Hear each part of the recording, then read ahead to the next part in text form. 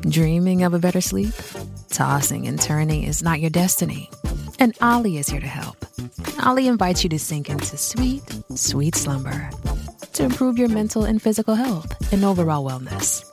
More than just melatonin, Ollie's ingredients help you unwind your mind for a delightfully dreamy drift off. Sleep is on the way at Ollie.com. That's OLLY.com. This is the John Oakley Show podcast.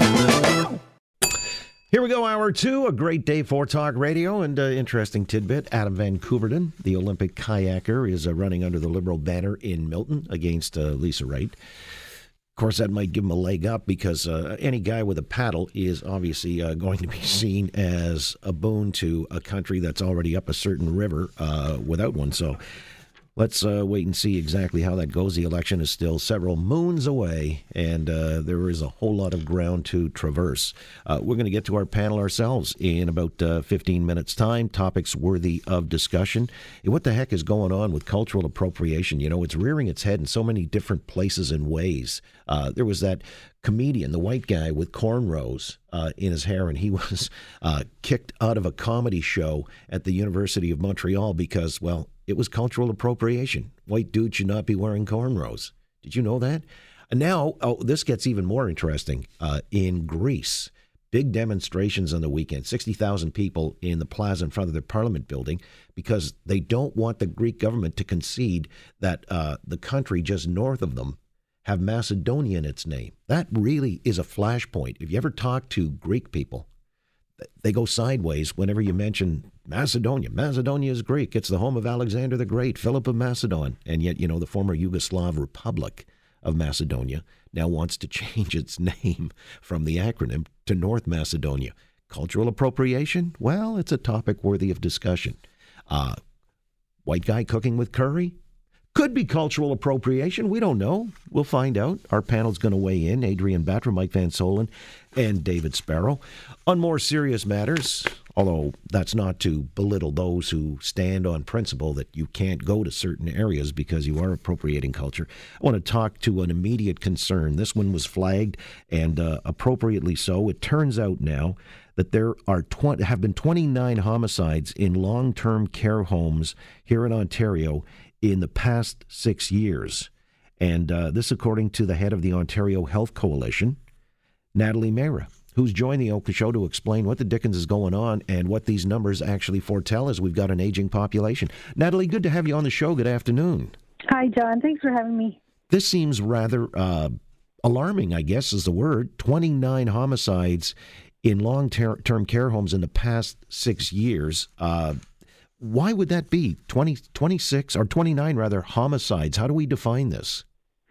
So a homicide is a case where a person, you know, grabs a pipe or a piece of metal and beats another resident to death. These are resident-on-resident homicides, or it might be these are residents with dementia, you know, walking down a hall, may push and shove another resident and hit them in the head, and that resident may die of their injuries subsequently.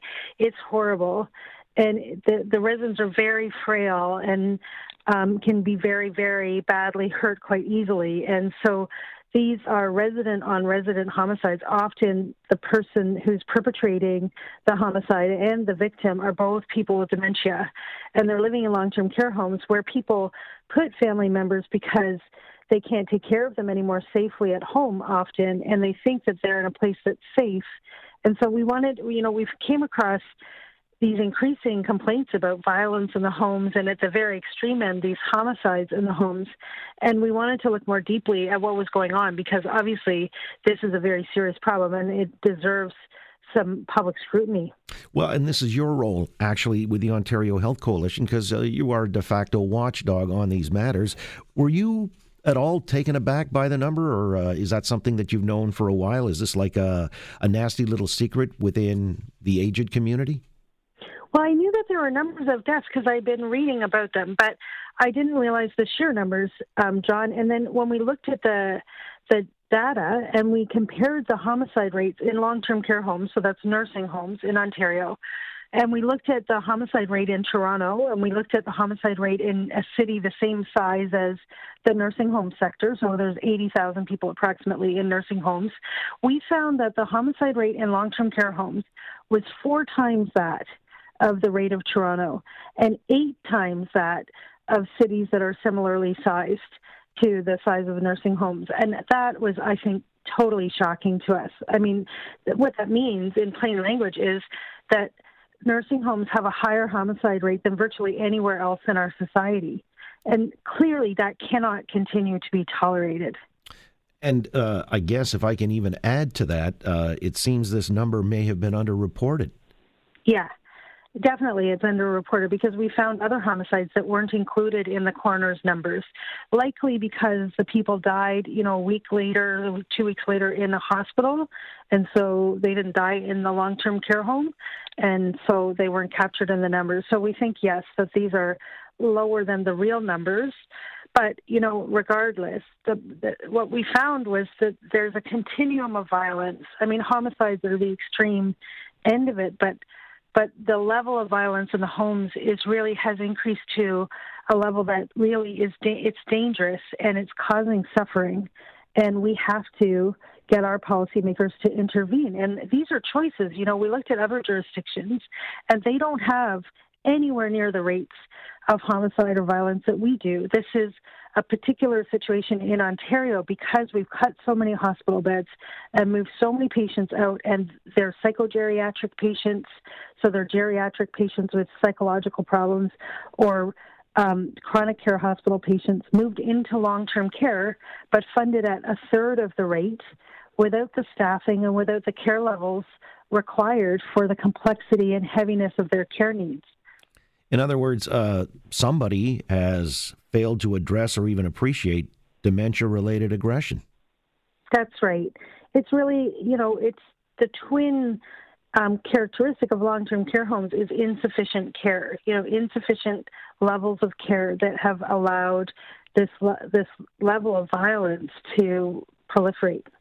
Well, as the population ages, it kind of stands to reason if you're looking at, the curve, unless this is addressed adequately, it's going to the numbers will increase. Yeah.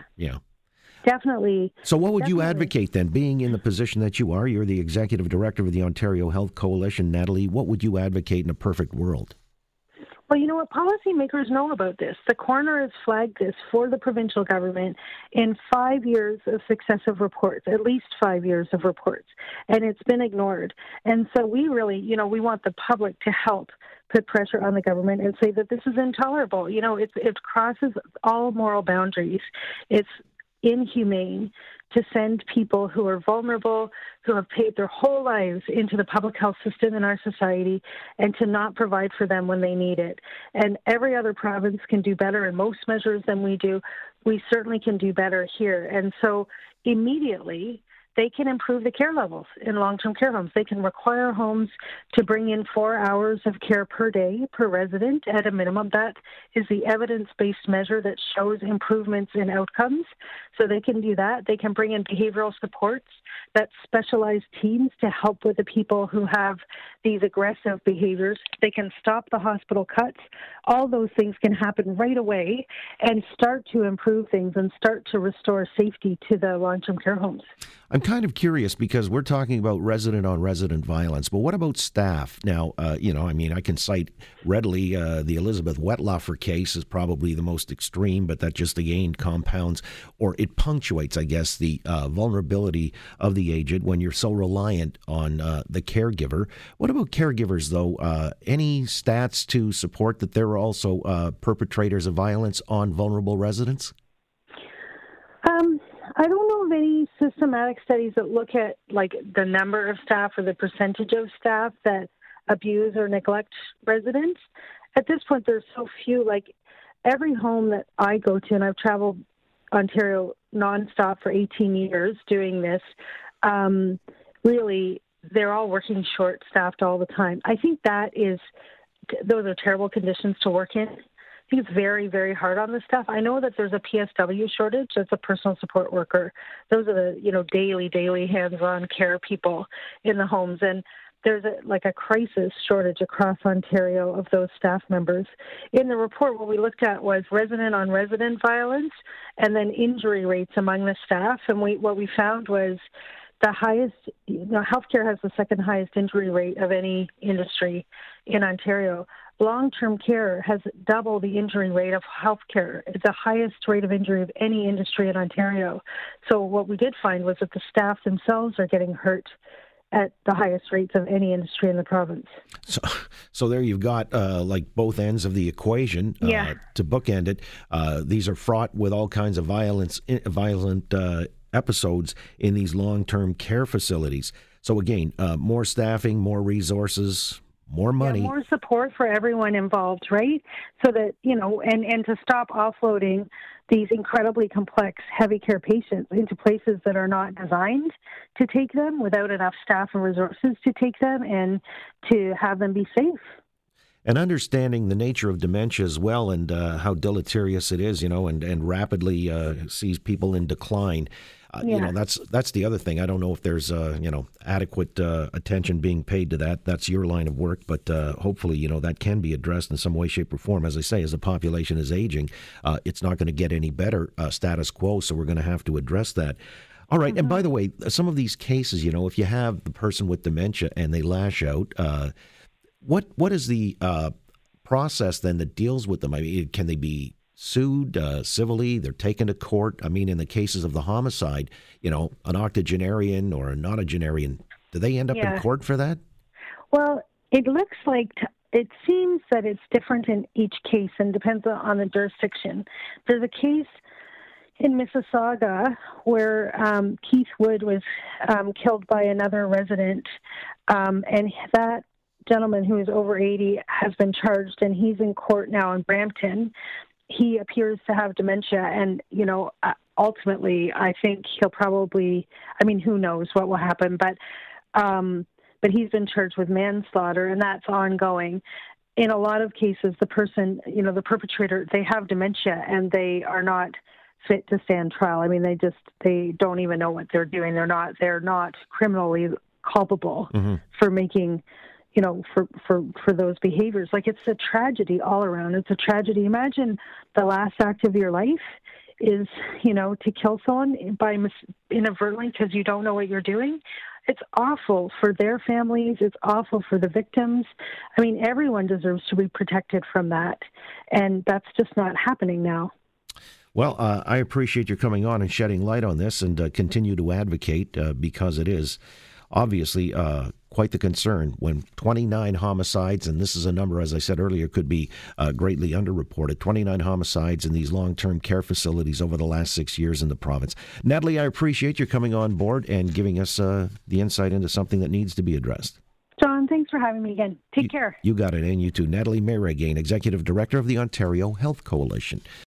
Thanks for listening to the John Oakley Show podcast. Be sure to rate, review, and subscribe for free at Apple Podcasts, Google Podcasts, and anywhere else you get your on-demand audio.